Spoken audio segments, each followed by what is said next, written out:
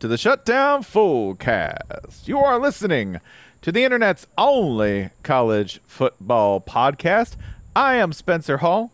I am joined, as always, by my co-host and financial consigliere, Jason Kirk. Jason, how are the markets? Buy. Sell. Buy. Like in sync. That was insane. I got two phones like it's 1938. Buy, sell. Did two phones exist in 1938? You know, it had to be the most baller thing if you had two phones, right? But they would be party lines, so it'd be even more confusing because you'd be talking to 38 people on each one. I feel like in 1938, the rap song was like, I got both phones that exist. We are also joined, of course. We're also joined by Holly Anderson and Ryan Nanny, who also are gathered here to learn some exciting financial information. How are y'all doing, by the way? I'm just a proud customer of the Bank of Sandman. Thrilled to be here. A few months ago, which feels like a few decades ago, back during the game stonk crisis / liberation, we decided to triple down, quadruple down to keep our luck rolling, to invest in more market futures, to apply our newfound economic expertise, and to advise you, the listener, on some more stonks you could get in on the ground floor of. Everyone at the time knew about AMC and Nokia and BlackBerry and so forth. No, those are duds. I don't look up how they've done since then. Probably horrible. Instead, each of us selected a few stocks we'd had our eye on and done our due diligence on. And the game was each of us would present a 3-stock portfolio, and then at the time of the kickoff of football season, we would see who had delivered to you, the investor at home, the greatest percentage increase. It's a month after kickoff of football season, which is a perfect time to check in on this. We wanted to be thorough. Yeah, you gotta make sure. We're into a new fiscal year, so it's time to finally do our That's paperwork. what it was. Yeah. Our accountants in the Moonku Discord kept track of this. We didn't ask them to, but great. Thank you for doing that. Let's see. First, let's go through a few key brands. It appears percentage-wise, the biggest riser was Build-A-Bear for Ryan. Do you want to explain why we were looking at stocks like Build-A-Bear in the first place? There was a lot of Oh, right. It was specifically from the mindset of failing businesses that had a chance to rebound. We specifically sought mall-based brands. The brand had to be located within the average American mall, just like GameStop, a Nokia outlet, so forth. Ryan's selection of Build-A-Bear proved genius as its price increased by 229%. The line is hysterical. It's like you can watch as malls are open. It goes fucking vertical. Guys, I am disturbed by all these built bears. There's so many goddamn bears were built at once. This is, to me, by the way, just begging for a federal investigation. Someone at the SEC is going to go, why the hell's Build-A-Bear up 250%? And they're like, money laundering. There's so many goddamn bears being built at once. I picture Obi-Wan landing on Kamino like, holy shit, look at all these bears. The jealousy of Spencer to accuse my beautiful Build-A-Bear of committing financial crimes when all we're doing is bringing happiness to people and possibly letting people record sexts that they can send in teddy bear form. Build-A-Bear, the most disturbing part of Build-A-Bear to me, the part where I can never make it past the entrance, may actually be Ryan's key to the game here. The bin of empty teddy bear skins that greets you at the start of the assembly line. Yeah. I have personally never been able to stand. I have nieces, so I've been asked to build a bear more than once. I can't get past the empty skins, but you can stuff them shits with anything, I have to imagine. I believe they're called relics. For years. What? For years, we were told. What in the Hobby Lobby hell? For Hobby Lobby, yes, perhaps. For years, okay, the Epic of Gilgamesh was brought in through a stuffed bear. First of all, did we know before last week that the fucking Epic of Gilgamesh was among the Hobby Lobby artifacts? Yes. I did not. This has been a phenomenal years-long journey, like literally an epic of its own, and I've been so excited for its thrilling conclusion. Yeah, like this has been boiling for a long time. Like, I didn't know they had Gilgamesh, man. Yeah. God damn. They keep finding it was purchased at auction.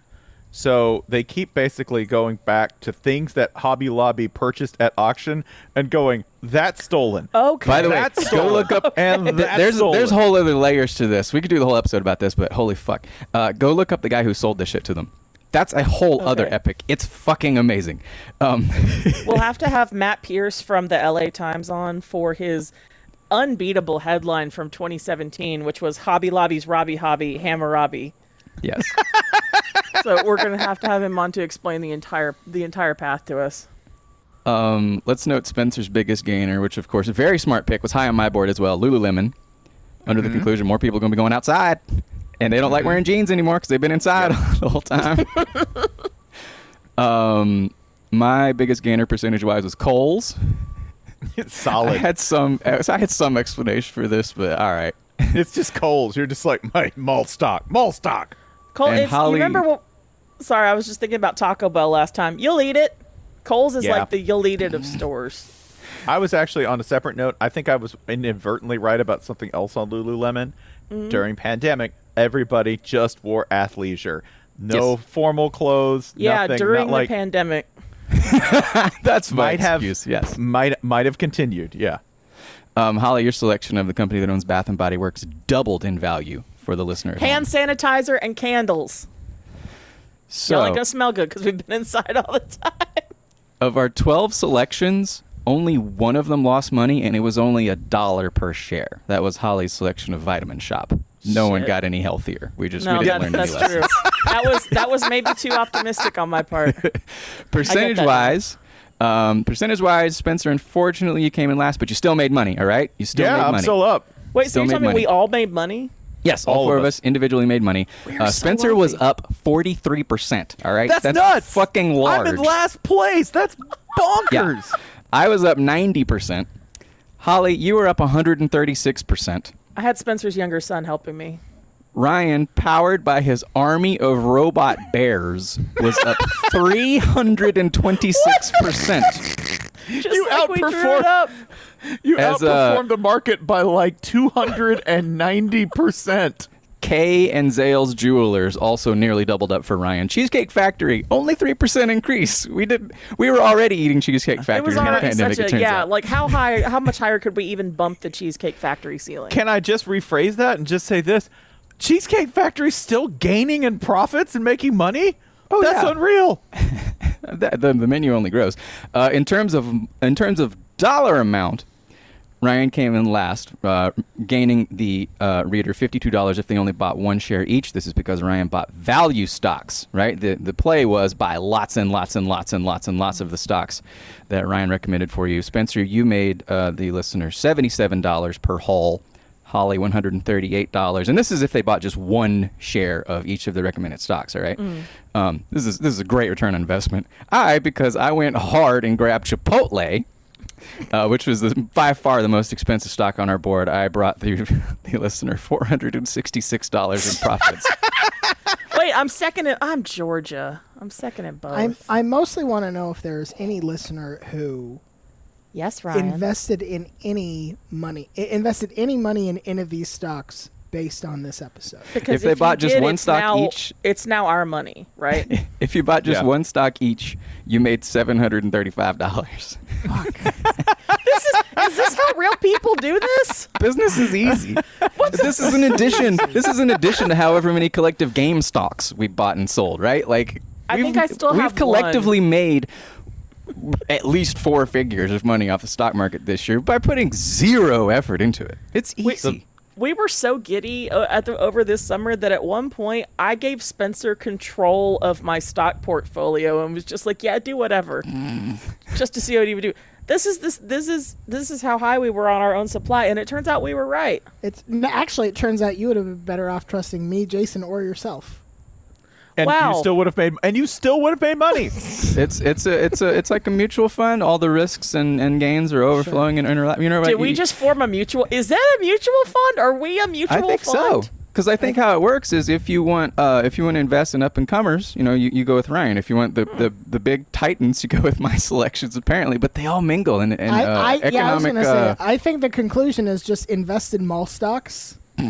Just that's the future is the This mall. is the future of America? Yeah. Because here's the thing about malls. Here's the thing I think I decided. We decided because teenagers don't hang out at them anymore, that they are all failing and bad. What we failed to recognize is, first of all, old people live at them.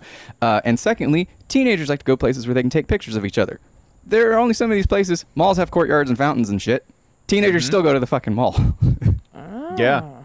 Yeah. Also, the only thing easier than making money through mall stocks. Acorns.com is making $5 right this instant by going Back to him to the off-ramp, and here we are.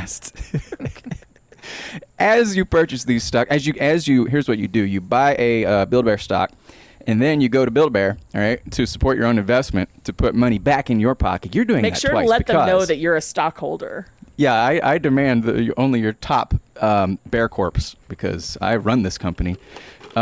When you purchase that Bear Corps, the nickels and dimes from that purchase will go into your Acorns account and then be invested into the very market that you have already mastered. Acorns.com/fullcast.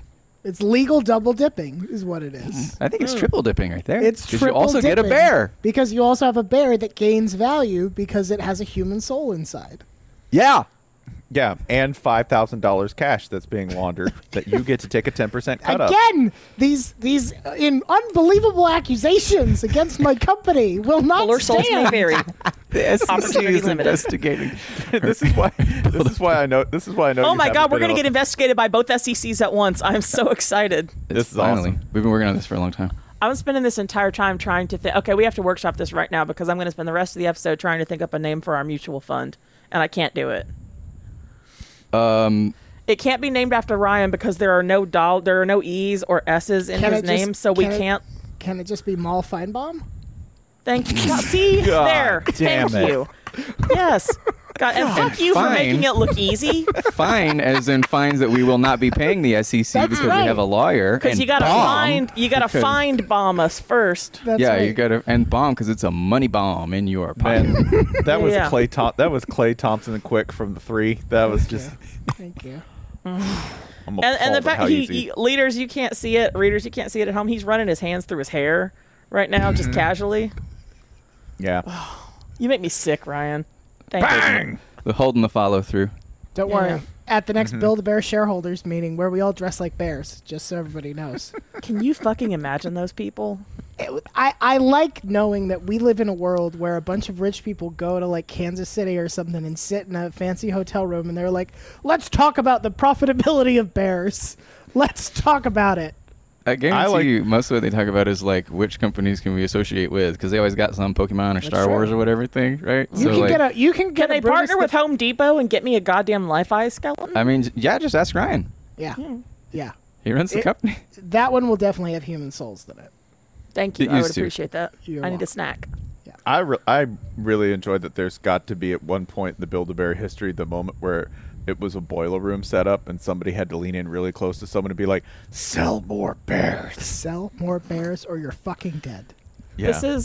There's also this very small subset of people. My father is one.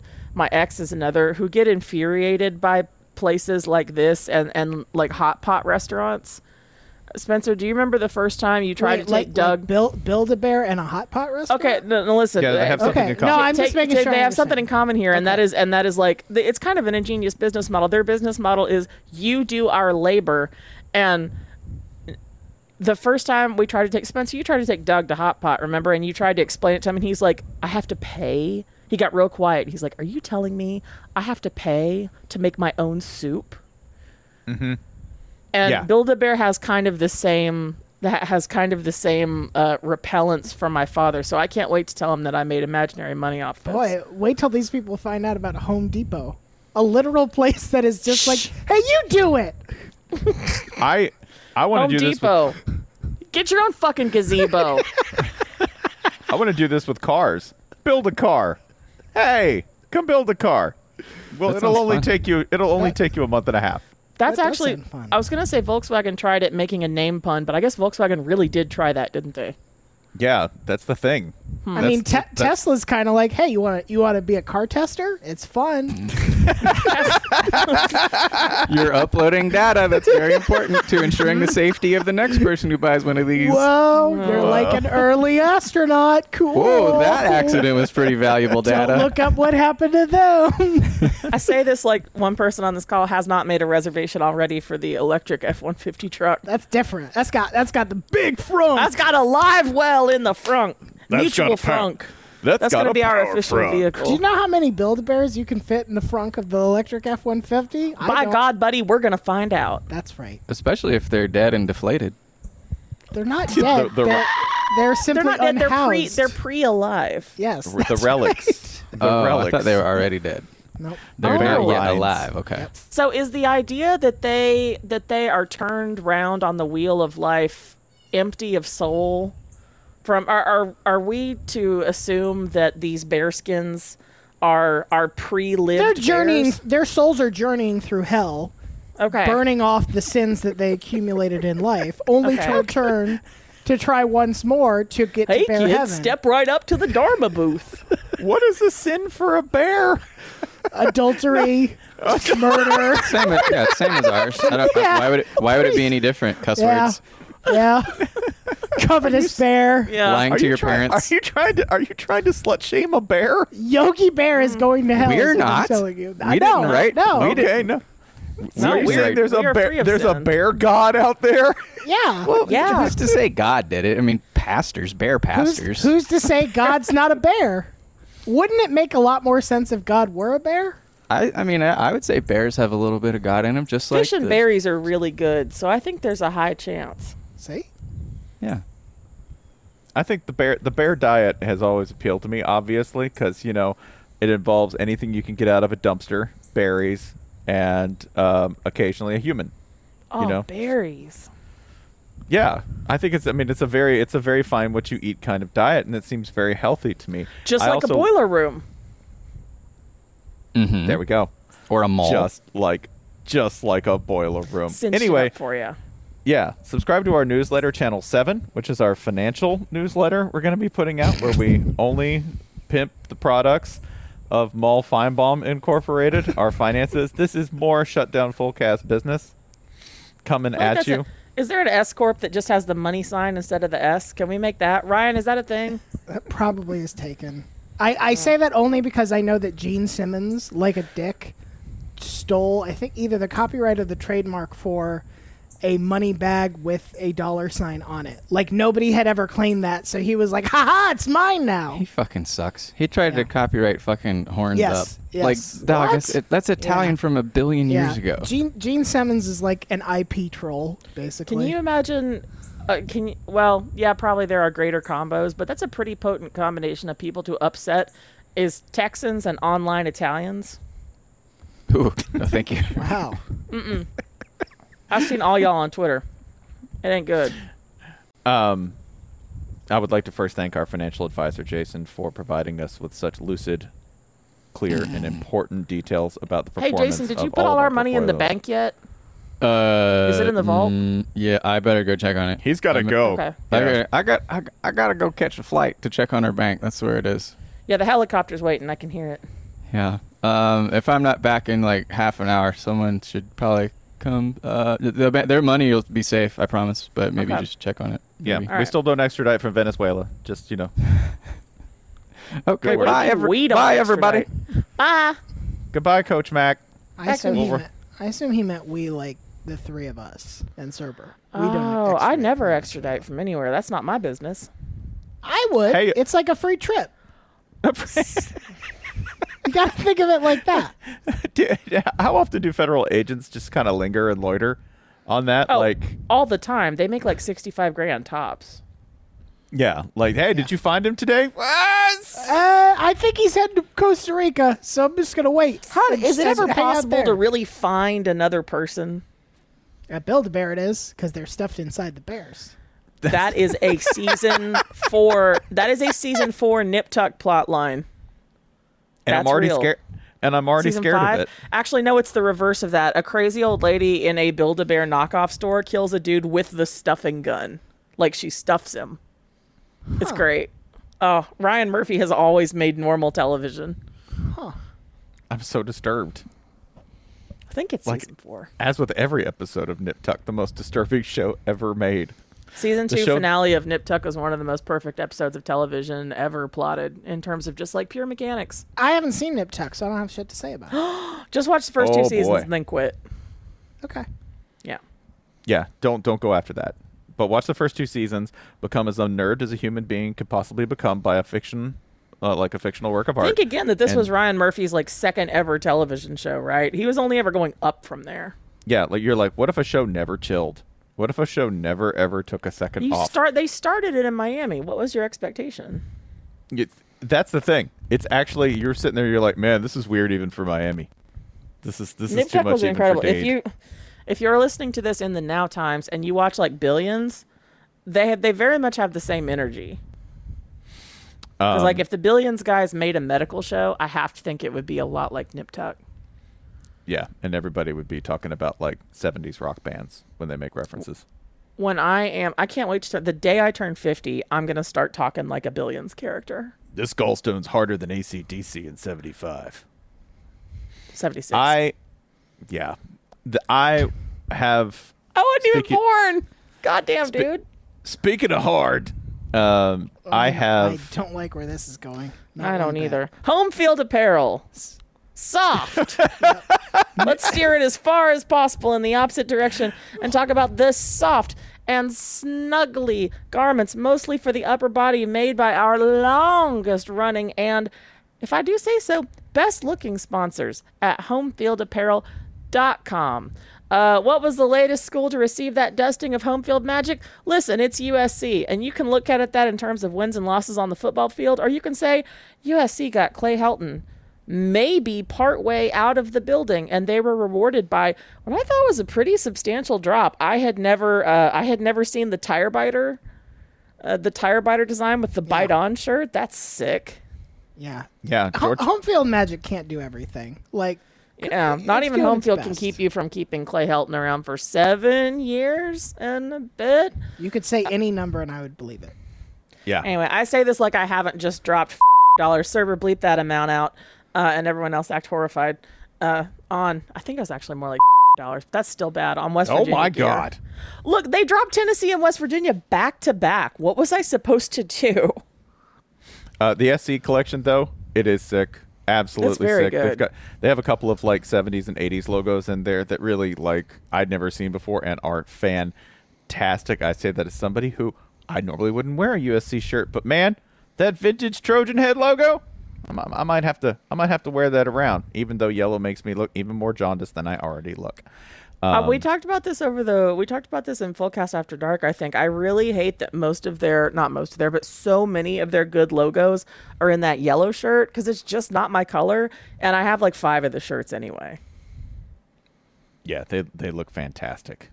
Absolutely fantastic. So home field apparel, comfortable, stylish athletic wear from your You can get 20% off your first order at Home Field Apparel. If you've left it to now, we're a little suspicious of you, but thank you, by entering offer code FULLCAST at checkout.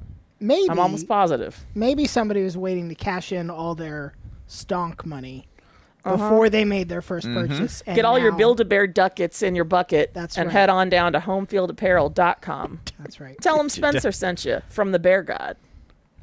From the astonishingly prudish bear god. Behold my ursine wealth.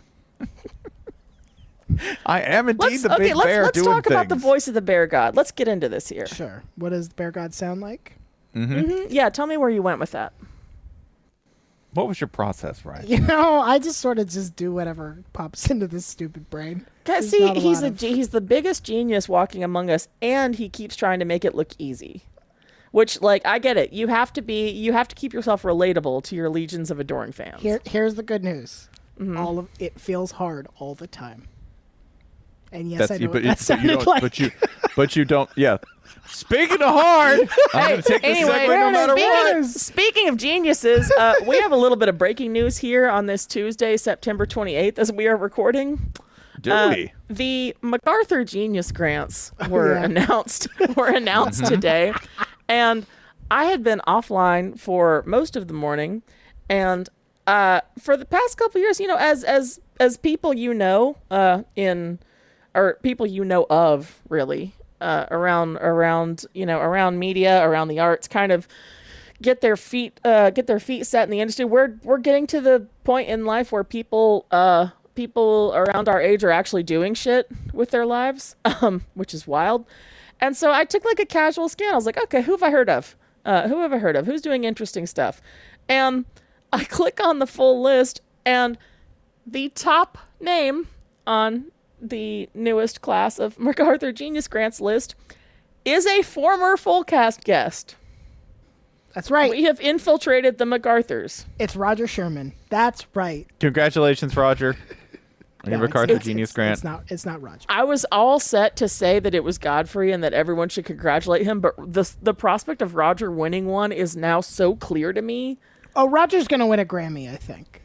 And like a confusing for like spoken word, and he's gonna marry Erykah Badu. Yes. Yep. Yeah.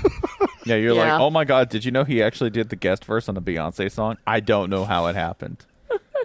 Roger, just a consummate performer.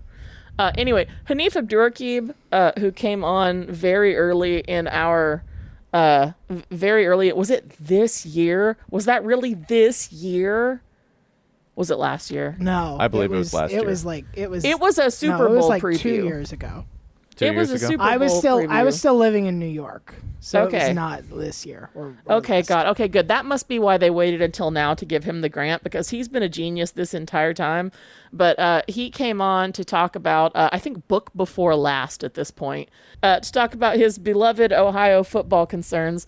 And I feel that we really only held him back, ultimately, in pursuit of the MacArthur. Also, Hanif is the kind of guy who, if you congratulate him on it and say it's well deserved, even though it will only embarrass him. He's kind of like Ryan in that way. He doesn't want it pointed out. What if we go at him instead and we're like, that was ours? That should have been for us. No. This is a genuinely nice person. Stop that. We can't be ourselves. I just want to do what makes him comfortable. If he's not comfortable with praise, maybe he would prefer conflict. That's a great point. You're saying he needs heel energy from us. Maybe. That's what you say. Yeah. Maybe. Because he is Are we going to be his Venom? Yeah, we'll be his Carnage. No, that's right. The next Venom movie's only 90 minutes long, and we could never keep it that short. I'm sorry, it's 90 minutes long? That is what I remember reading. I believe the first one was only 10 stars. Yeah. 10 stars. Eat shit, Ridley Scott. A Marvel movie is going to be good when they're like, let's just keep this let's keep this real tight. Real tight. I was watching Peyton and Eli last night, and I saw my first trailer for whatever Ridley Scott has concocted with Matt Damon in a metal helmet, and the words "greatest epic" and Matt Damon flashed so closely to each other on the screen that I was like, you didn't think this through, because it's just like, oh, it's Matt Damon in a weird metal hat. Yeah, Venom Let There Be Carnage runtime 97 minutes. That's a full cast. I bet it's going to feel like 4 hours, though. You'll be like, was that only 97 minutes? I swear I watched Tom Hardy sit in a pen at a zoo and eat exotic birds for like 45 minutes straight during that movie. I like that we were like, you know what? I don't know. In the first one, maybe we let Tom Hardy be a little too Tom Hardy, and you're like, you know what the solution is? Woody Harrelson. That'll keep Tom Hardy in check. Tom Hardy, who was a blogger in the previous Venom movie, lest we forget. Yeah. Anyway, congrats to Hanif, man. It is so well deserved. He's not going to listen to this because he's way too busy, and that's good because he would be embarrassed that we were talking about him for this long. But, Jane Coaston up there with a solo show at the New York Times, Hanif Abdurraqib, the full cast produces gold, is all I'm saying. Not from any of us, unless you buy our stocks. But we're the coaching tree from which all of modern media and art is springing, and I'm just glad that more and more of you are recognizing it. Thank you to the MacArthur Guild for their correct judgment. and future Grammy. And for only making him wait a few years after going on the full cast for all of that to wear off. We're sorry about that. 2 years. That was our 2019 Super Bowl preview for those who want to go back and listen to us. Ryan, you've only been gone from New York for that long? An actual licensed genius. God, it feels like seriously, if you'd told me, if you'd asked me to say when you moved, I would have said right after when Nora was born, which now feels like it was 8 years ago. But I'm 78 years old. You're so You spry. look great. You look fantastic for 78. I get a lot of sleep and I drink a lot of water. Your pores are tiny. I consume human souls via Build-A-Bear. I stuff all my feelings in the empty bearskins where they belong. Also, HGH and test. HGH and test. As Ronnie Coleman says, just the basics. Ronnie Coleman, weightlifting supreme, when they're like, "What'd you do, man? What did you do?" And he's like, "Oh, just the basics, just HGH and test.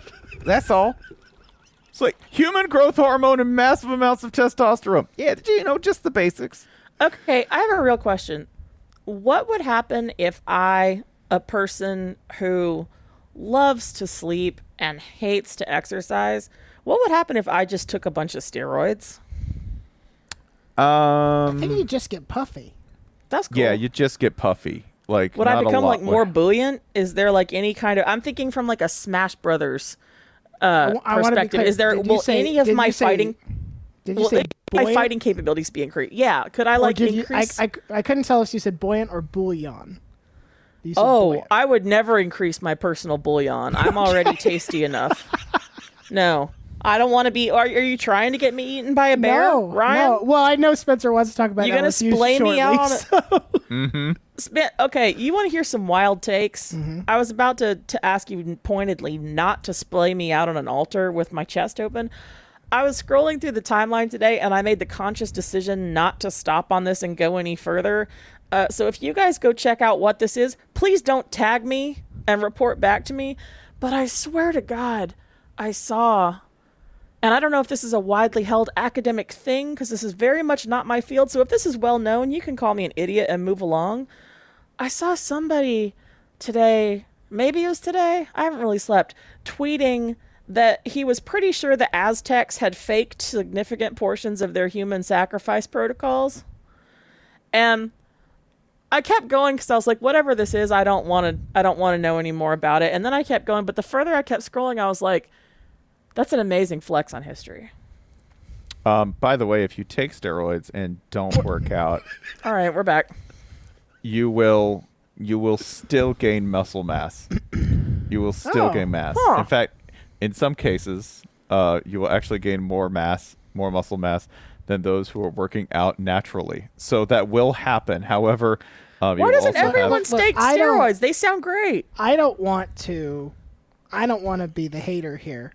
Spencer, from whence does this knowledge come that you are dispensing?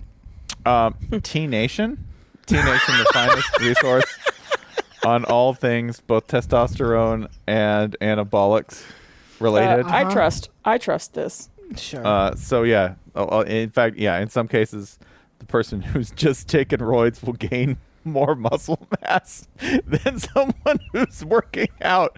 But the long-term effects, of course, past a certain window are dramatic and bad. Also, you'll gain a lot of water. You'll gain a lot of water mass.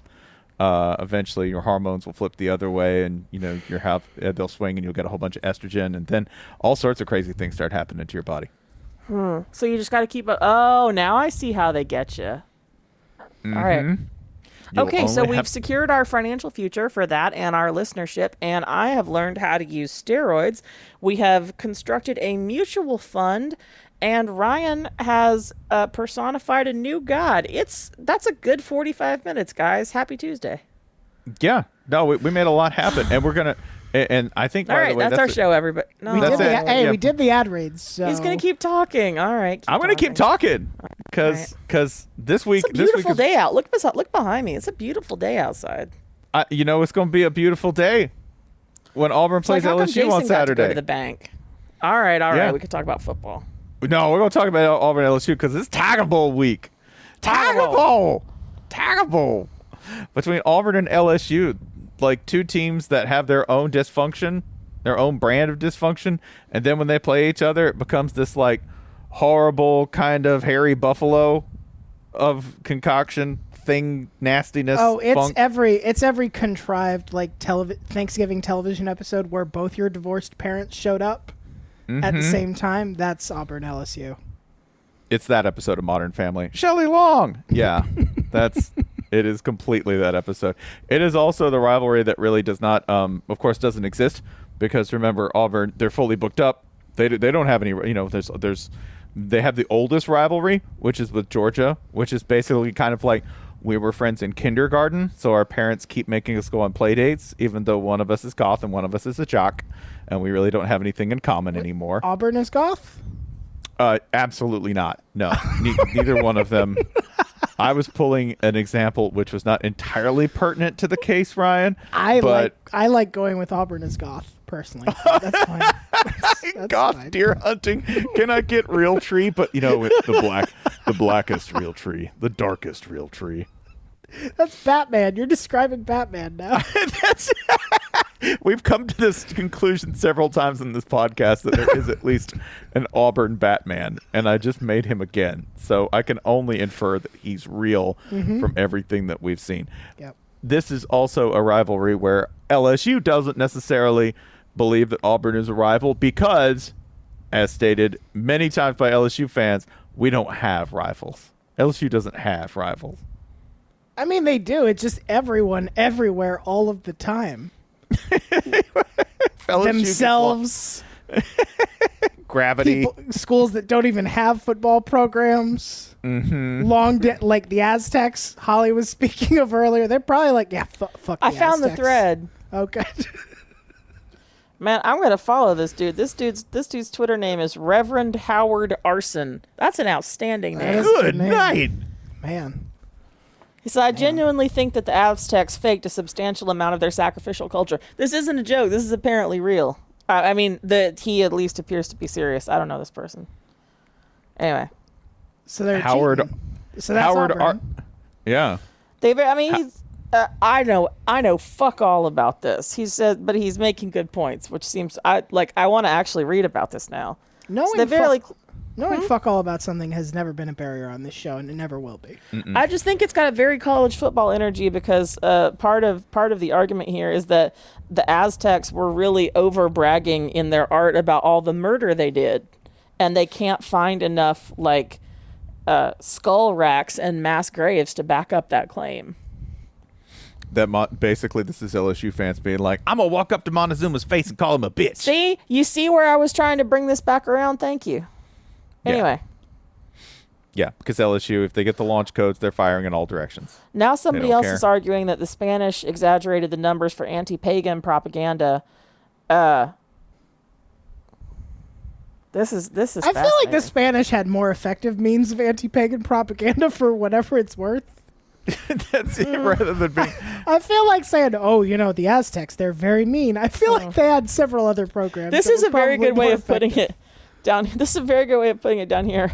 Pyramid of Skulls is great PR, but raises a lot of not easily answered logistical questions. You know what it is? It's like when somebody shows a stack of money on Instagram, and you're like, oh, well, most of that is just like fingernails and, It's not all skulls. It's not all skulls. It's just skulls on the outside. What do you think money is? You've got some sacrificial filler in there, and we're suspicious. That's right. Yeah. Oh, man. Now, okay, if anybody knows anything good to read about this, because now I'm reading in this thread about Sumerian murals bragging about implausible genocides. What? I really want to read about historical civilizations that have convinced scholars that they were way more about it than they actually were, because they just like talking about killing people, because we're talking about LSU. That's the thing, because it's old, because it's that old. You could just be like, there's a whole group here. We fucking wiped them out because we're awesome. And this is, see, we kind of, in this post-truth era, we kind of have the same thing going now, right?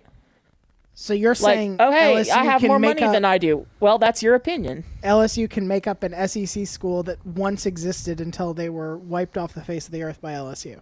Okay, I went far enough down to this thread so that I went far enough down in this thread to where the word psyops entered, and now I'm backing out of it very quickly. Yeah, that's a good. Yeah. Hey, Internet, if you know anything, please don't tag these people. Internet, I don't know them. They seem perfectly nice, but if you have any good reading on like ritual sacrifice and This is not. Civilization's bragging about murder. It's for work.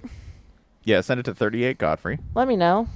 No, she wants this one directly, I think. No, I want this for a bit of light holiday reading. That's all. I'm looking for books, to be clear, not skulls. You can send me skulls in the mail. Don't send me skulls in the mail. The full cast. It got to a point when we were working on the Paramount lot at MTV that whenever I got a piece of mail, at least one of 3 people would say, "Is it a human head?" And I think that's a great professional legacy to leave behind me. I would like to go ahead and also be the history professor who actually says, "Okay, folks, here, I want you to know." Settle down. Enough skull talk, kids. Let's focus.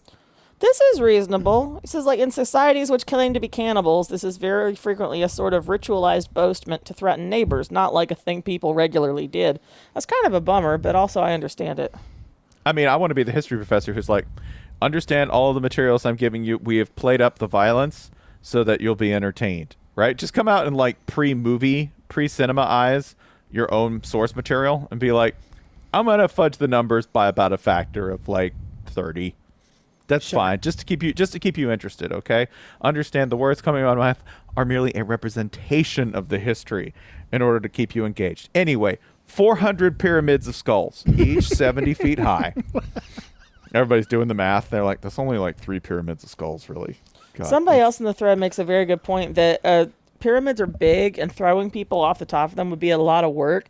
And then it would be a lot easier to just point up to them and say, yeah, we threw 100 guys off there last week, man. You should have been here.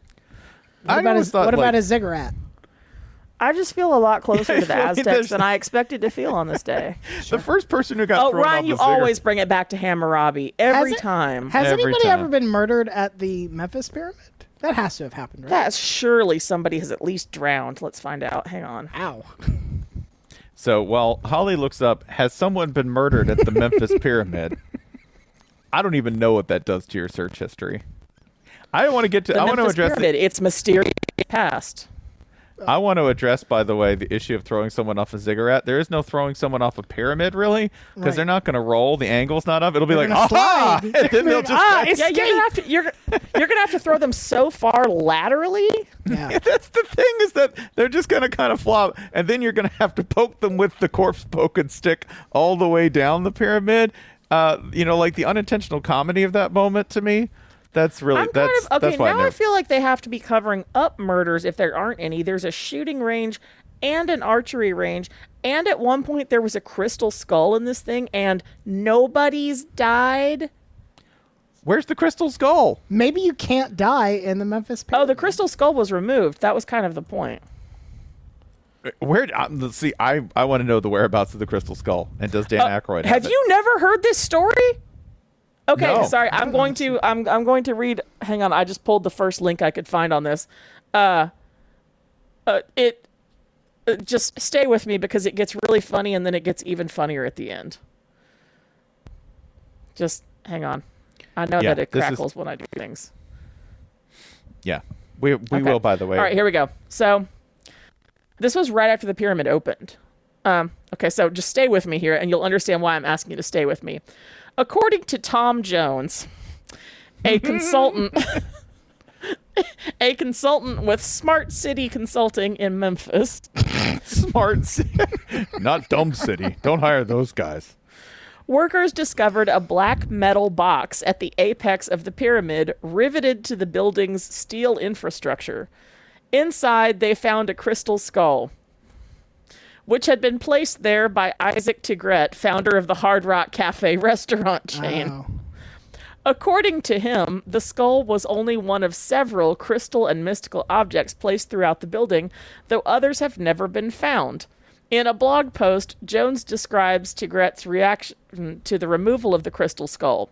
"You don't have any idea what you've done," he quotes him as saying, while going on to claim that the cosmic balance of the earth may have been disrupted by the removal of the skull, which city and county officials were later told had materialized in his hands. What year was this? This is right after the pyramid opened. I don't remember when it opened. 90-something. Shoot, 91. Okay. All right. I will be very delighted if it turns out that the Hard Rock Cafe is like where the Knights Templar are now operating and sort of waging religious war on behalf of God. It would explain sort of like the distribution, like why there's one in Rome and Paris and shit. It's like, oh yeah, the cafe is merely a front. We're here to like kill Dracula and shit. and that actually that suit that belonged to Elton John, that's mystical armor. It's mystical, God's mystical peacock armor.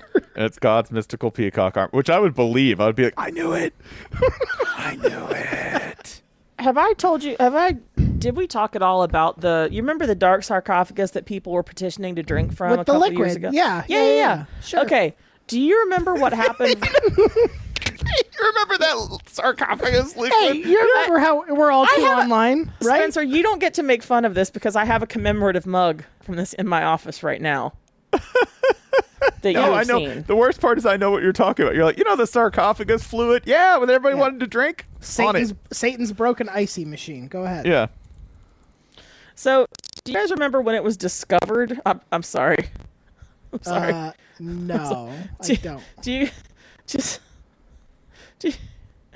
you guys remember when it was discovered? And there was a guy from the Secretary General of Egypt's Antiquities Ministry was like, and this was 2018, remember? And he was like, listen, I was the first one to stick my entire head in this, and as you can see, nothing bad has happened. And this is 2018, and we're all like, dude. And I just want to say, look at what's happened since, and I hope you're happy. Mm-hmm. Secretary. Mm-hmm. LSU won a national title shortly thereafter. Yeah. Makes you think, doesn't it? Ryan, if our theory is correct, and this indeed is the restaurant chain where the Knights of the Templar move to battle, I want you to know that several important portals of spiritual importance in this war against evil are Myrtle Beach. That's right. Tampa. Den of Sin. Macau. The Foxwoods. Casino and Resort. Yeah. Gatlinburg. Grand Cayman. Istanbul. Niagara Falls, Canada. Sure. Figures. Memphis, which I believe. I totally believe. Wait, which one? Our Memphis. Okay. Our Memphis. Cozumel, again. Yeah. This all tracks. Yeah. And like if you go, I bet if you go to one of these, you might randomly get like Paul Bettany all like shaved down and pale skinned offering you appetizers. Okay. Yeah. And of course Myrtle Beach. You said Myrtle Beach first. I'm saying it twice. Whatever. Myrtle.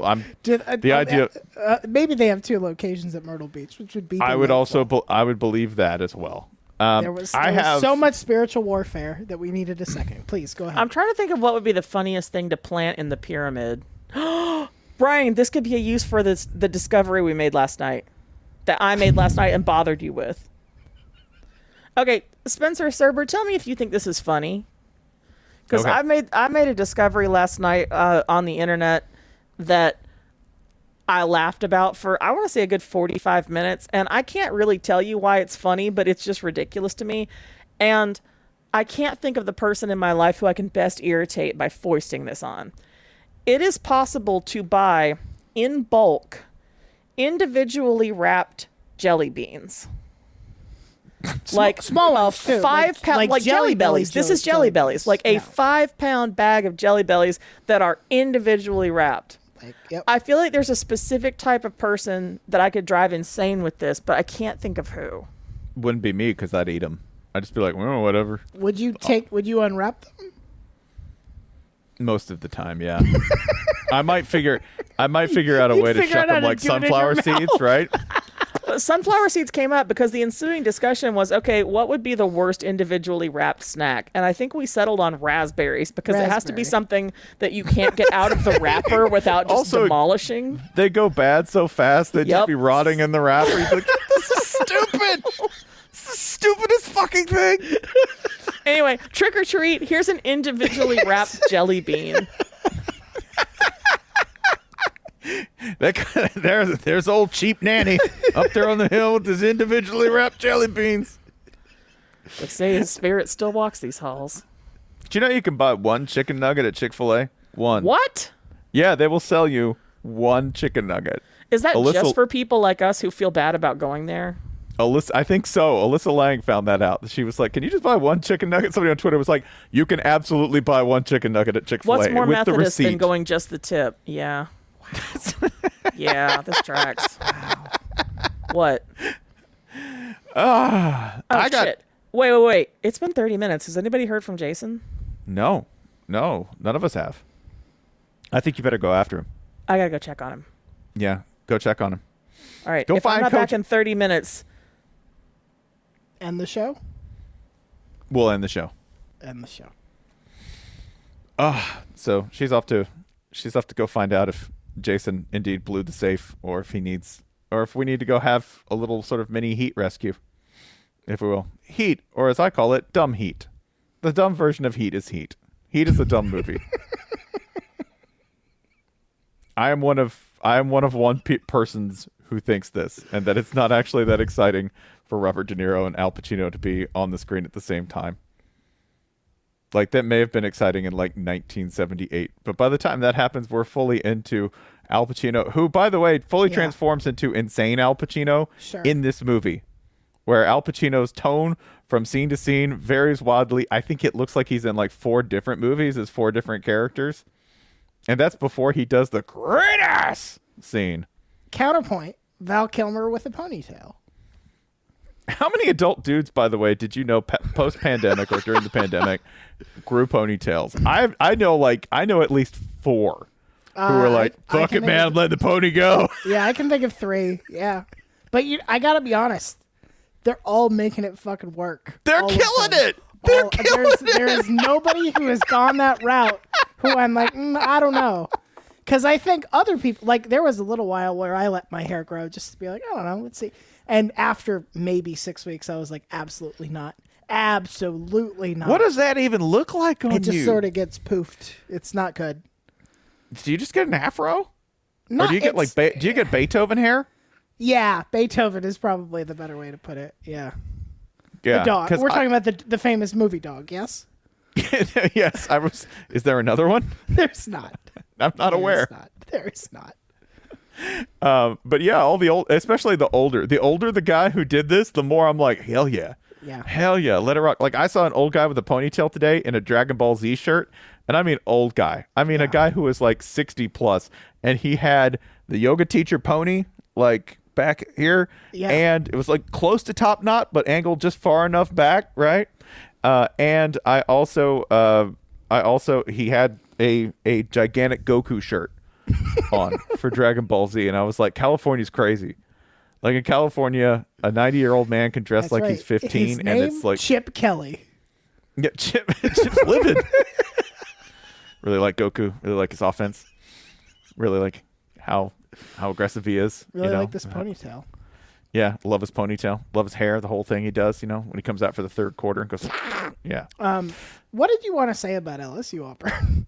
I have like a whole like history. Now that half the podcast is left, please go ahead.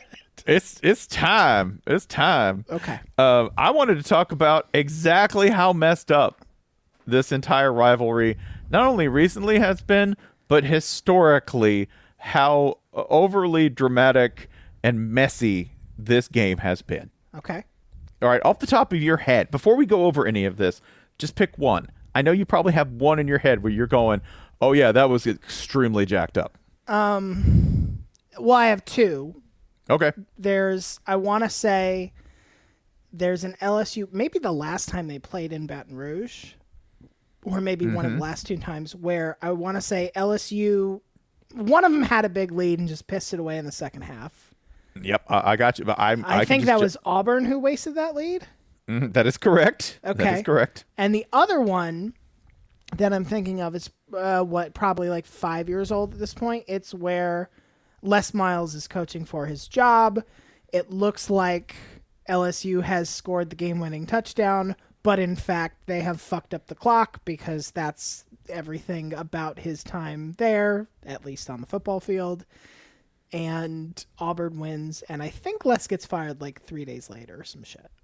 Okay, so those are a pair of games. Those happened back to back. Oh, good. That is, yeah. So that was just 2 straight years of this rivalry if you sample it, right? If you're looking at the rings of this particular tree and you go, wow, this is struck by a lot of lightning. And then more lightning. Wow, this lightning loved this tree.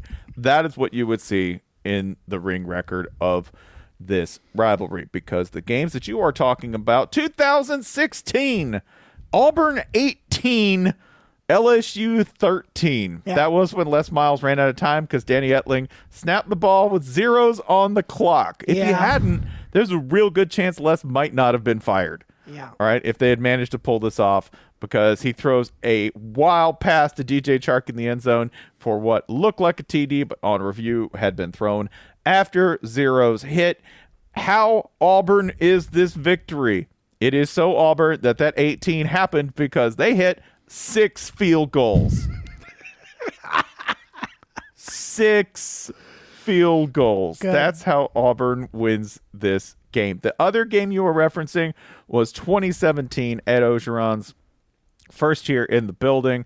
LSU 24, Auburn 23. Auburn blew a 20-0 lead. They came in 3-0, and they blew a 20-0 lead, and they left with Auburn fans chanting for what? Gus is firing. Yeah. Gus is firing for blowing a 20-0 lead.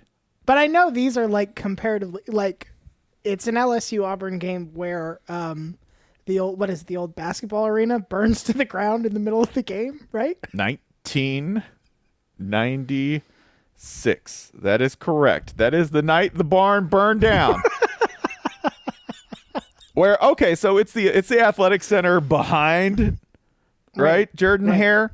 And so it's actually not, I mean, it's close, but it wasn't close enough to get anyone to panic or move, or, there would be any danger to the stadium, which is just a big old block of concrete anyway. This is the most LSU thing you've ever said. Like, yeah, that building fire is close, but it's not that close. I'm saying this for a reason. Okay, sorry. 2 reasons, actually. One, I think fire's cool. It's fine. No, you should just walk by it. It's cool. You're not. It's not going to hurt you.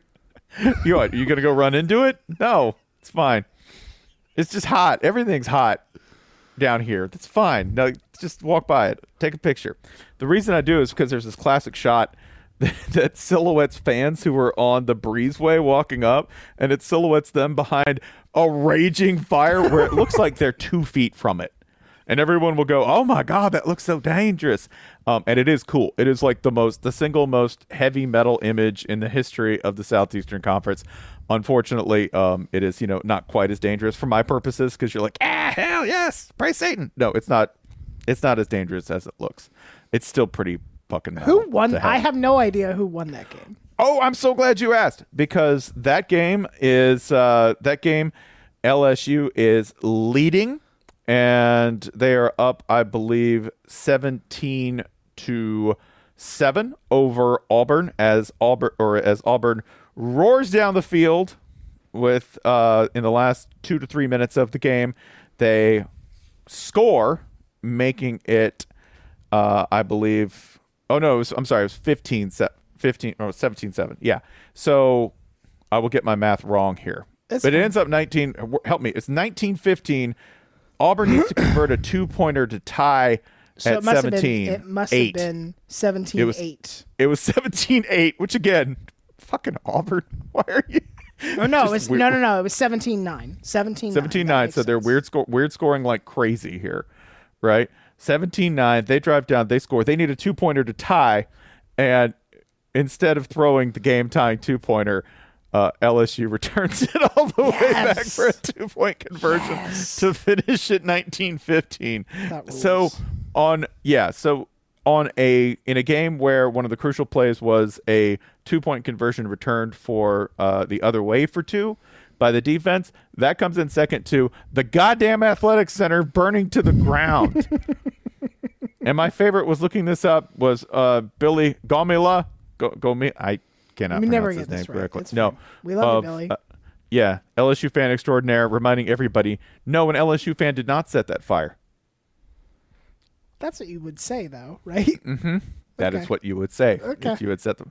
I'm just going to point that out. There's more. There's more, though. Please. All right. Historically speaking, it's always been that way. 1908, a 10-2 LSU victory. Auburn's TC Locke blocks a punt. It's recovered by LSU quarterback and Hall of Famer Doc Fenton in the end zone for an Auburn safety. According to one source, Fenton was knocked unconscious by a spectator's cane as he tried to get out of the end zone. So that's a thrown cane, probably. That's not a cane. That's a whooping stick. Yeah, that's a javelin at that point. That's a staff. That is a Friar Tuck staff, right? It stops being a medical device when you're using it to attack someone, I think is a fair distinction. Unless people in 1908 in the South were walking around with like lead inside their canes, like, oh, it's just an old man's cane. Bam! Like every white dude in the South at that point was basically the Penguin. So yeah, I do declare. These hands are so flippy and so floppy. I did post about this on Twitter, but like in the Murdaugh's case, the South Carolina murder case that's just gotten weirder and weirder and weirder and weirder. Their great-grandfather had been was killed by a train coming back from a poker game late at night. And I'm like, I can't. How do you beat that? I like it because you phrase it in such a way that I picture like a Who Framed Roger Rabbit train like pulling up and shooting him in the gut. Actually, the way it's written, might be like the train has just got him in like a sleeper hole. Like, go to sleep, old man. Christopher Lloyd says goodnight. Big Iron's got this.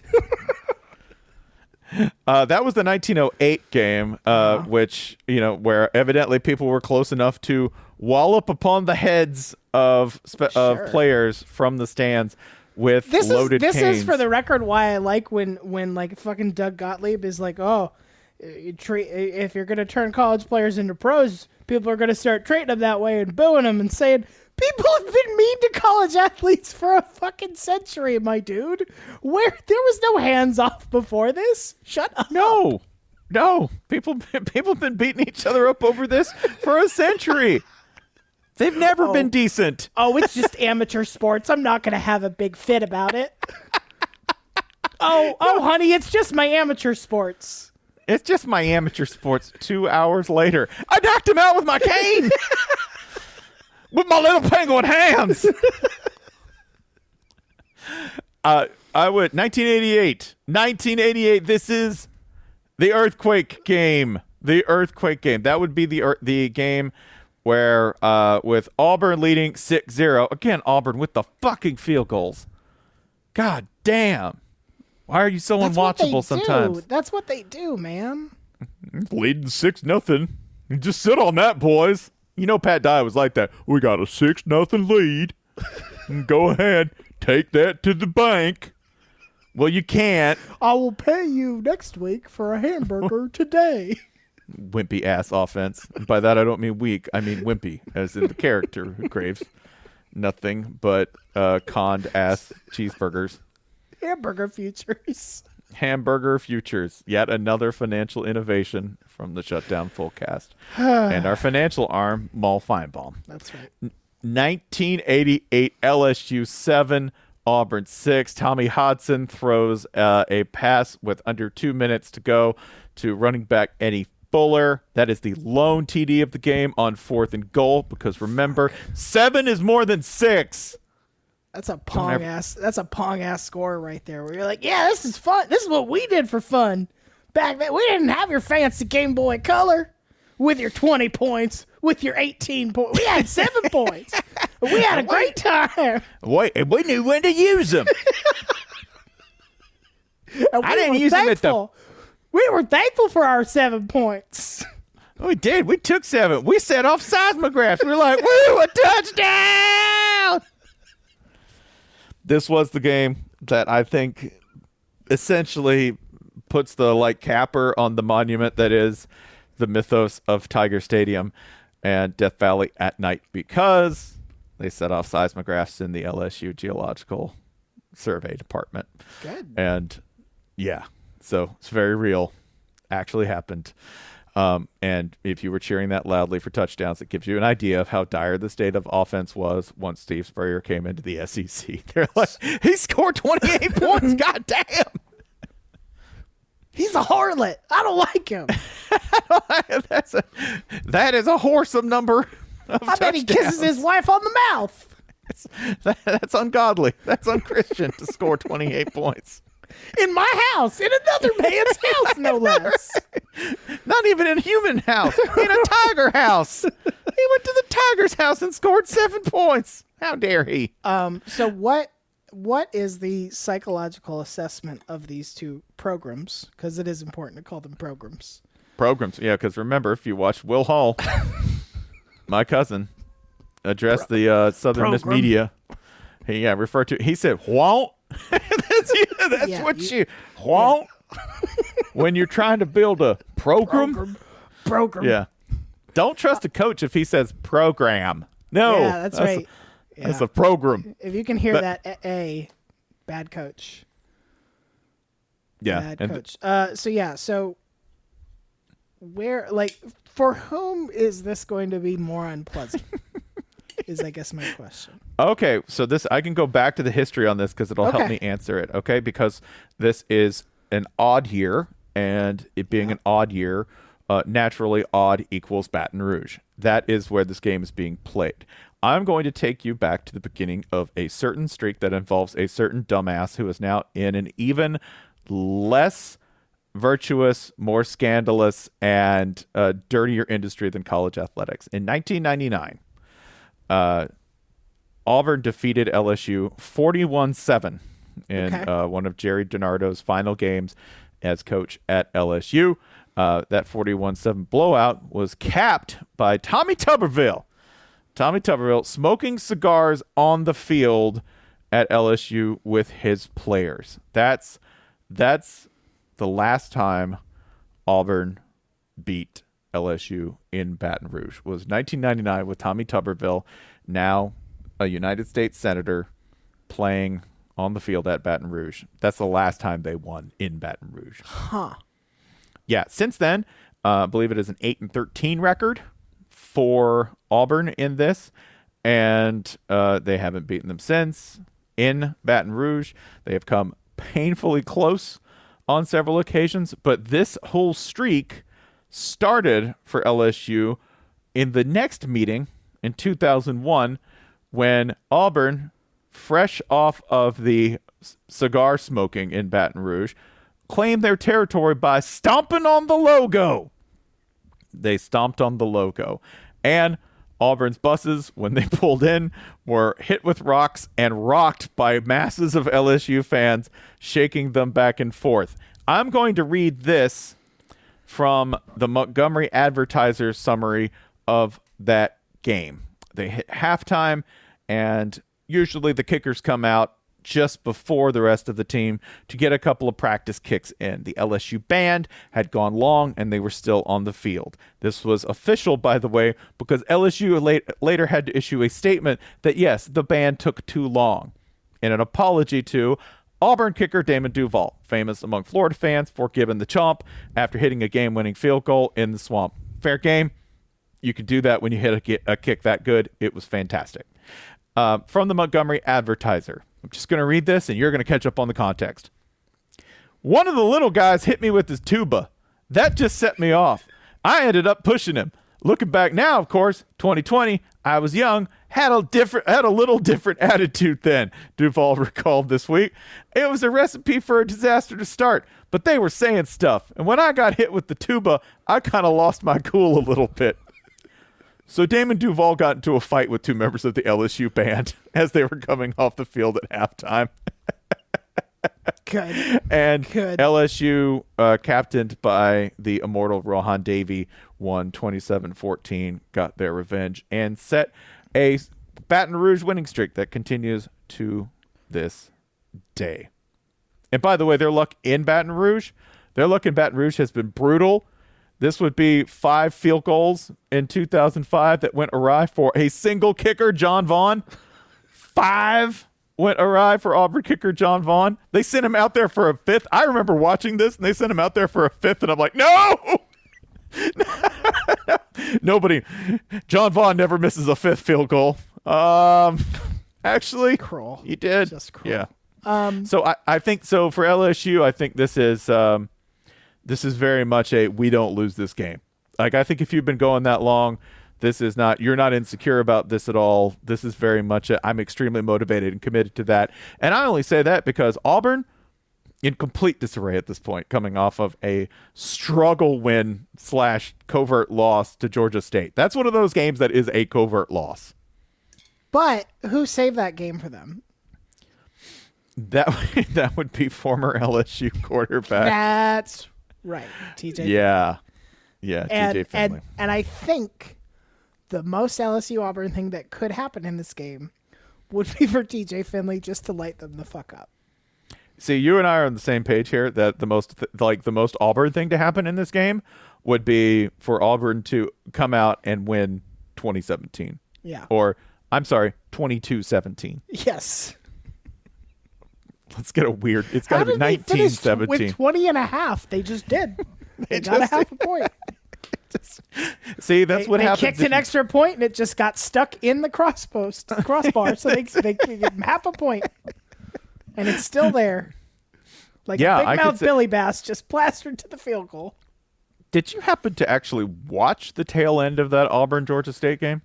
I with mean, TJ Finley in there? I caught up on it, and I did catch up as well on, I think it was the Auburn receiver saying, like, oh, yeah, that play was super broken. That's not how that play was supposed to go. That's not how that play goes at all. Yeah, he was anybody who thinks that they've solved anything with TJ Finley, and to be clear, I'm just making this person up because I don't think there's an Auburn fan out there who's like, yeah, we got this. No, that dude was pressed. He was running for his life back there. The game-winning TD was a busted play. The pass that got them down there was an incompletion that they were awarded. And if you flashed over, Auburn fans in the stands, when they were like, that's a completion, the look on their face is not woohoo. The look on their face is what?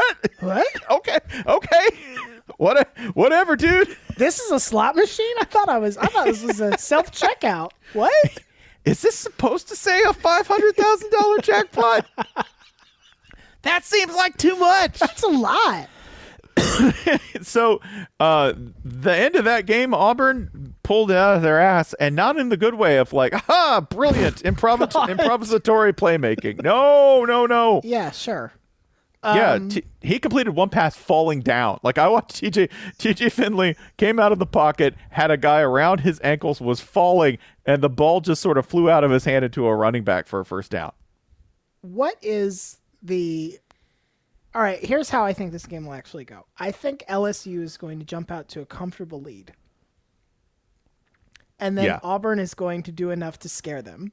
Where Auburn fans after the loss are like, God damn it, if we could just put together not even 4, but 2.5 good quarters, maybe we could actually compete. And LSU has to be like, everything's fine. Everything's totally fine. Don't look back there. Don't look in the garage. The house is clean. That's the important thing. There's definitely not bones in the garage. Why would you say that? Officer, would you like coffee? And not bones. Yeah, again, not bones. No, we don't have any bones here. It's Why am I stirring this coffee with a knife? With a bone. Yeah.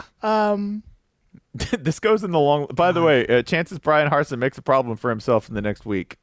I can see this, by the way, if TJ Finley comes out and he just absolutely like shits a boot, right? Yeah. Like if he just is terrible for a half, who goes back in?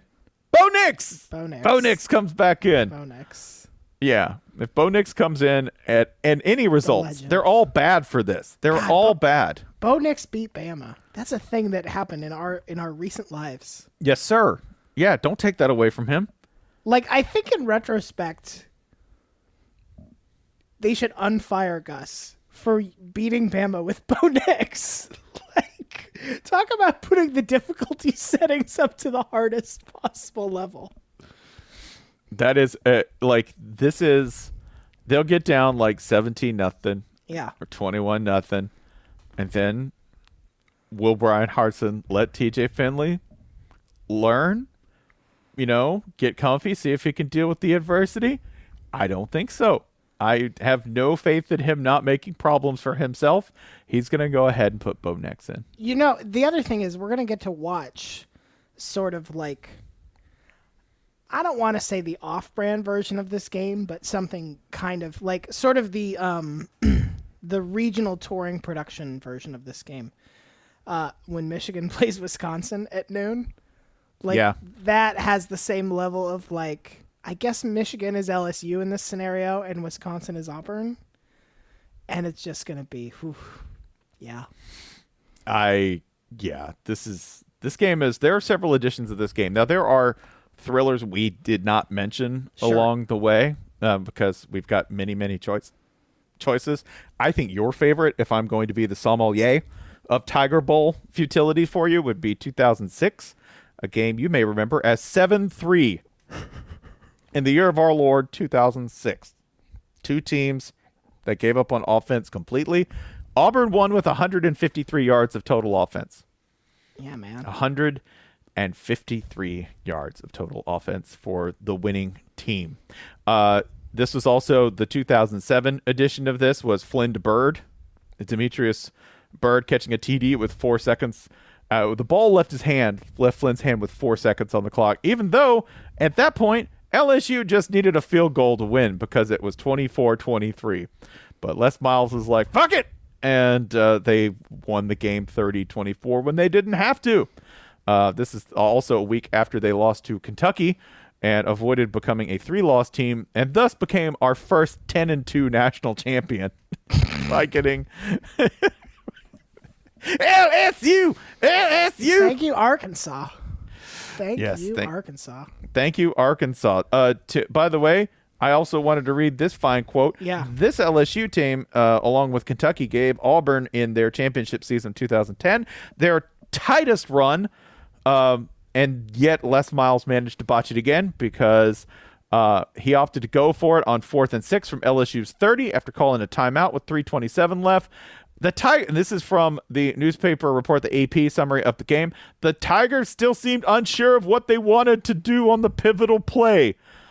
Jarrett Lee, the passing portion of his team's quarterback tandem, tried to scramble for the first down, but was stopped well short by Nico Thorpe. When asked about it, Miles said the decision was not close at all. That's peak Les Miles when you get That's Jarrett what you want to Lee. hear after a disaster, right? First thing I want to say about this plane crash, I would do it again. I would do it the next 10 times if you asked me. It's everything I want, man. It's everything I need. God. I counted on Jarrett Lee to scramble. The only thing more dangerous would have been counting Jarrett Lee to throw the ball. Because if you remember, the dude was a pick-6 machine. So having Jarrett Lee in there on 4th and 6 to begin with, man. Les Miles. Les Miles held that job for a long time. Dream big. You got to dream big these days. Dream big. Also, I would like to... I do want to go ahead. I have one more thing for this podcast. One more thing. Because the only game I really wanted to talk about... Because Ole Miss Bama is going to happen. We can't... That's just going to happen. Sure. Whatever... The less I talk about it, the Same better. With Cincinnati, Notre Dame, I feel. Unless that's the one you want to talk about. Absolutely not. Okay. No. It's not. Good. We're on the same page. I know one thing about that Notre Dame team. They don't lose. How do they win? It doesn't matter. I'm going to refer you back to my previous statement of they don't lose. They went to OT with Florida State. It's coming. I don't know when. I don't know how. But that L is coming. Is it happening? Is it coming to Cincinnati? No, because nothing good happens to Cincinnati. Nothing. They go undefeated, and everybody will just act like they're invisible. It's not happening. And then they go to a bowl game, and they get hammered by somebody with a bunch of, huge 5-stars you can't miss with. Yeah. They should have beat Georgia, too. They fucked that They should have beat so Georgia. Bad. They should. We are so not far from that, right? When people are like, whoa, man, Georgia's invincible. Oh, wait. I don't know if I've said it. Just want to get this out of the way. Georgia's winning the national title this year. There, I said it. We don't have to talk about it. Just there it is. Sorry. Oh, I already. What is the game you want to talk? I I'm looking at the schedule and I'm scared because we have alluded to a few. But go ahead. What do you got? I don't even want to talk necessarily about a game. Like, Okay. Sure, we could talk about Arkansas, Georgia, but I think we have a good idea what's going to happen there. You're like, respectable loss for Arkansas. That's what's going to happen there. Yeah. I regret to say that I agree with you, and I'll be thrilled to be wrong. Yeah, I mean, as much as I am embracing the Womp lifestyle, which everybody is womping at this point, including the Arkansas social media accounts on all levels. I expect Bill Clinton to at one point just chime in with a Womp.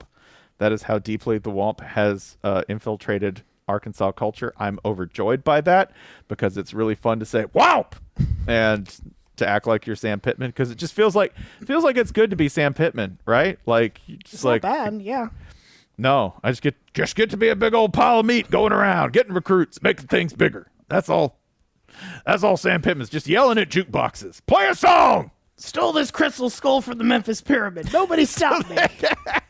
Now I got powers. I'm the juggernaut, bitch. Womp! Go womp you with this cane topped with a crystal skull. I'm the Wompernaut. Get out of my head, Jerry!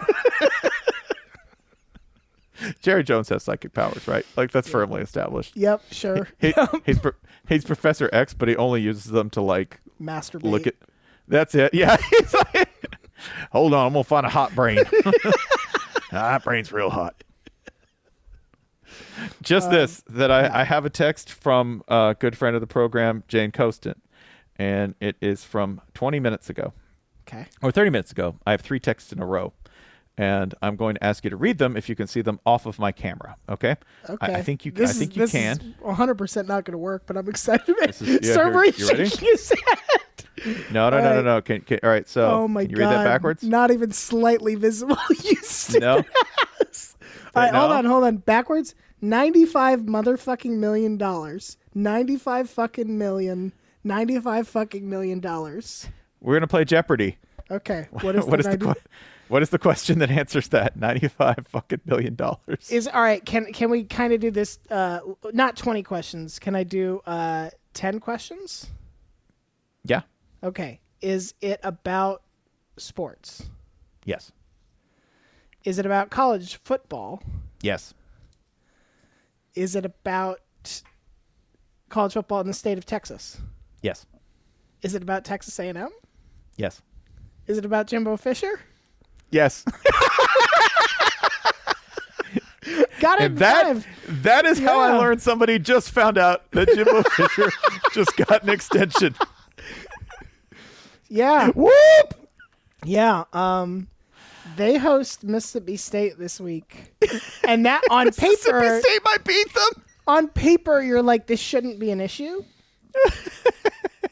But man, like, there is a lot. Yeah, this is one that I would not be surprised if you like look at your phone after dinner and you're like, oh shit. Oh no. A&M is down by 12 to Mississippi State in the fourth. Oh fuck. I mean, well, we discount the whims of Mike Leach a little bit after a decade of exposure to some of the worst of them. I would go ahead and just say, dude still hates A&M. Always hate it. Remember, he called them fake soldiers when he was at Texas Tech. Like we joke about Jimbo's contract and the fact that it famously has no decrease whatsoever. Like, he can basically do whatever he wants and he's still getting this money. But, like, on the other hand, I feel like that puts him in very real danger. Like, this is how you get disappeared. Yeah. Yeah, they don't. What you take $95 million of someone's money and they don't get what they want? Well, if you owe somebody $95 million, you really only have to find a hitman who will do the job for 94. Like, that's a net. That's just math right there. You've saved me money. You saved $1 million. That's gonna be a Jimbo. It's fucked up, but it's true. Jimbo gets fired in 4 years. Some reporters like, so Jimbo, you know they're gonna kill you, right? They're just gonna straight up murder you. Yeah. Yeah, I know that. I know.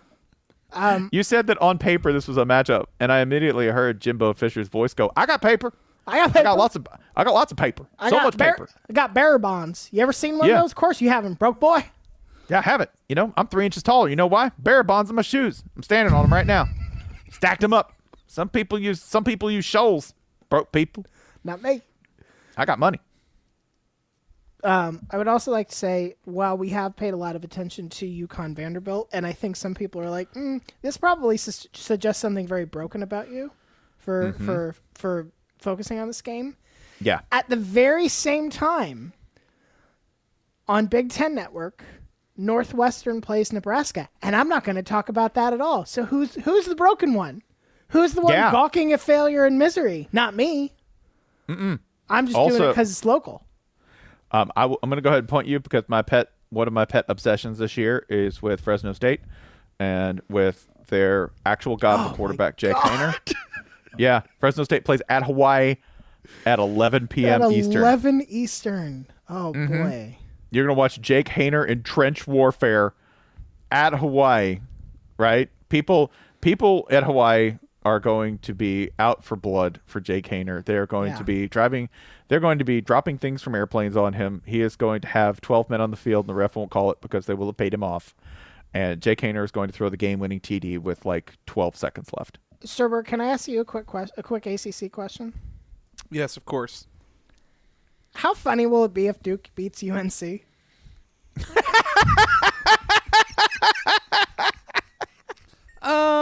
Sequels are usually pretty good, but yeah, I think it'll be good. Okay. All right. Okay, now that you've cracked the Ark of the Covenant here. Yeah, there it is. We can look at everything. This weekend in the ACC is fucking choice. Yeah. Because it is amazing. I'm just going to go, do you have any idea? I just want a yes or no, straight up. Do you have any idea what's going to happen in any of these games? First, Thursday night, peak ACC. Virginia at Miami. Any clues? Any clues? Miami's going to win that, but feel bad about it. Pittsburgh at Georgia Tech. Any idea? Nope. Nope. Duke at UNC. I'm going to sign up with no say. Nope. I have no clue. Louisville at Wake. Any clue? I think Wake will win that one pretty easily. Yeah. Yeah. Okay. Because the only dependable team is Wake Forest, and as stated in the top whatever on courtesy of Channel 6, when Wake Forest is good, it's a sign that things have gone terribly awry. Yep. Okay, when they're the most reliable thing. I have another one that I'm just going to go ahead and plead no contest to. NOLO. Like, literally, this is my NOLO. Syracuse at Florida State. Not a clue. Don't lie. It seems Florida State can't start the season 0-5, right? Yeah. No, they can. But they will. What's stopping them? I mean, you don't have a single reason to say no. The problem is, if you had given me their schedule at the start of the year, I said, well, they won't start 0-2. Well, they won't start 0-3. Well, they won't. So, yeah, I guess, like, there is no bottom. Yeah. It's like when a friend's going through it, and they're like, oh, yeah, man, they repoed his house. Well, it can't get worse than that. Actually, yeah. They repoed his arm. What? Yeah. No, like his human arm. They took He doesn't own that. He doesn't own that kidney. They took it fair and square. I'm sorry. Property rights are property rights. I'm not even the out of conference game. I'm not sure about because NC State hosts Louisiana Tech. The NC State beat Clemson last week. If it were anyone other than Louisiana Tech, then hard luck Louisiana Tech. Yeah, like Skip Holtz has such a boner for ruining his own day. Like just absolute like just hates himself. Hates himself so bad. So if Louisiana Tech is leading going into the fourth quarter, NC State's a lock. Yes. Just go ahead. Place that instant bet. Yeah. Go ahead. Especially if NC State's wearing the horny wolf helmet. If they're wearing the like extremely horn dog wolf helmet. You have not even addressed the evening game yet. I am about to. Okay. Boston College at Clemson. Is Clemson going to drop to 2-3? Boston College is good. I don't mean to alarm anybody. They're a pretty good football team. And by doing so, Clemson would drop out of the top 25 for the first time in I don't know how long. A decade? I don't think it's got to be a little shorter than that, but not that much shorter. No. Probably like 7 years. I have a hard time seeing why. I have a hard time saying like, oh, Clemson will definitely win this game. I don't think they will. I don't think they know anything right now. What will the polls do with Boston College if they are 5-0 and have beat Clemson on the road?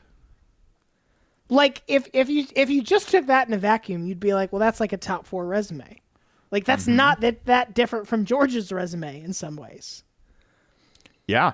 But Boston College is going to be like, oh, fine. Here's 22. Shut up. Enjoy it. Michigan lost, but they're ahead of you. Just shut up. They could be. I think Boston College could be 8-0, and they would still be 13. People would be like, nah. Everybody will be like, well, you should leave the American. We're not in the American. What are you talking about? We're in a Power 5 conference. Do you know? Do you know what happened? By the way, like to really help this argument that I'm making that we're going to keep Boston College out of the top 10, much less the top 5, no matter how many wins they have. Talking about what hot garbage the ACC is. That's what that's true. Because everybody's gonna be like, no, that's like they'll give them the Conference USA consolation spot of like 16. Like that's an undefeated CUSA team. Listen, this is the best bullshit trick the SEC has pulled. Anytime an SEC team loses, it's like, whew, that's a deep conference, brother. Every weekend you gotta strap them up. There are no easy wins except Vanderbilt in that conference. So just a lot of talent. You Clemson lose one ACC game and it's like trash, stupid trash. Absolute fucking garbage. Yeah. Yeah, Clemson, by the way, has been ranked 107 straight weeks in a whatever. row. Yeah, which is the third longest active streak behind Ohio State at 150 and Alabama at 218. 218 straight weeks that Alabama has been ranked in the AP top 25. There is one more something's got to give game that I just want to laugh at. I don't even want to discuss it because, again, this is firmly in my I don't know what's going to happen. Iowa's going to Maryland, and both Maryland and Iowa, much to my chagrin, are both undefeated.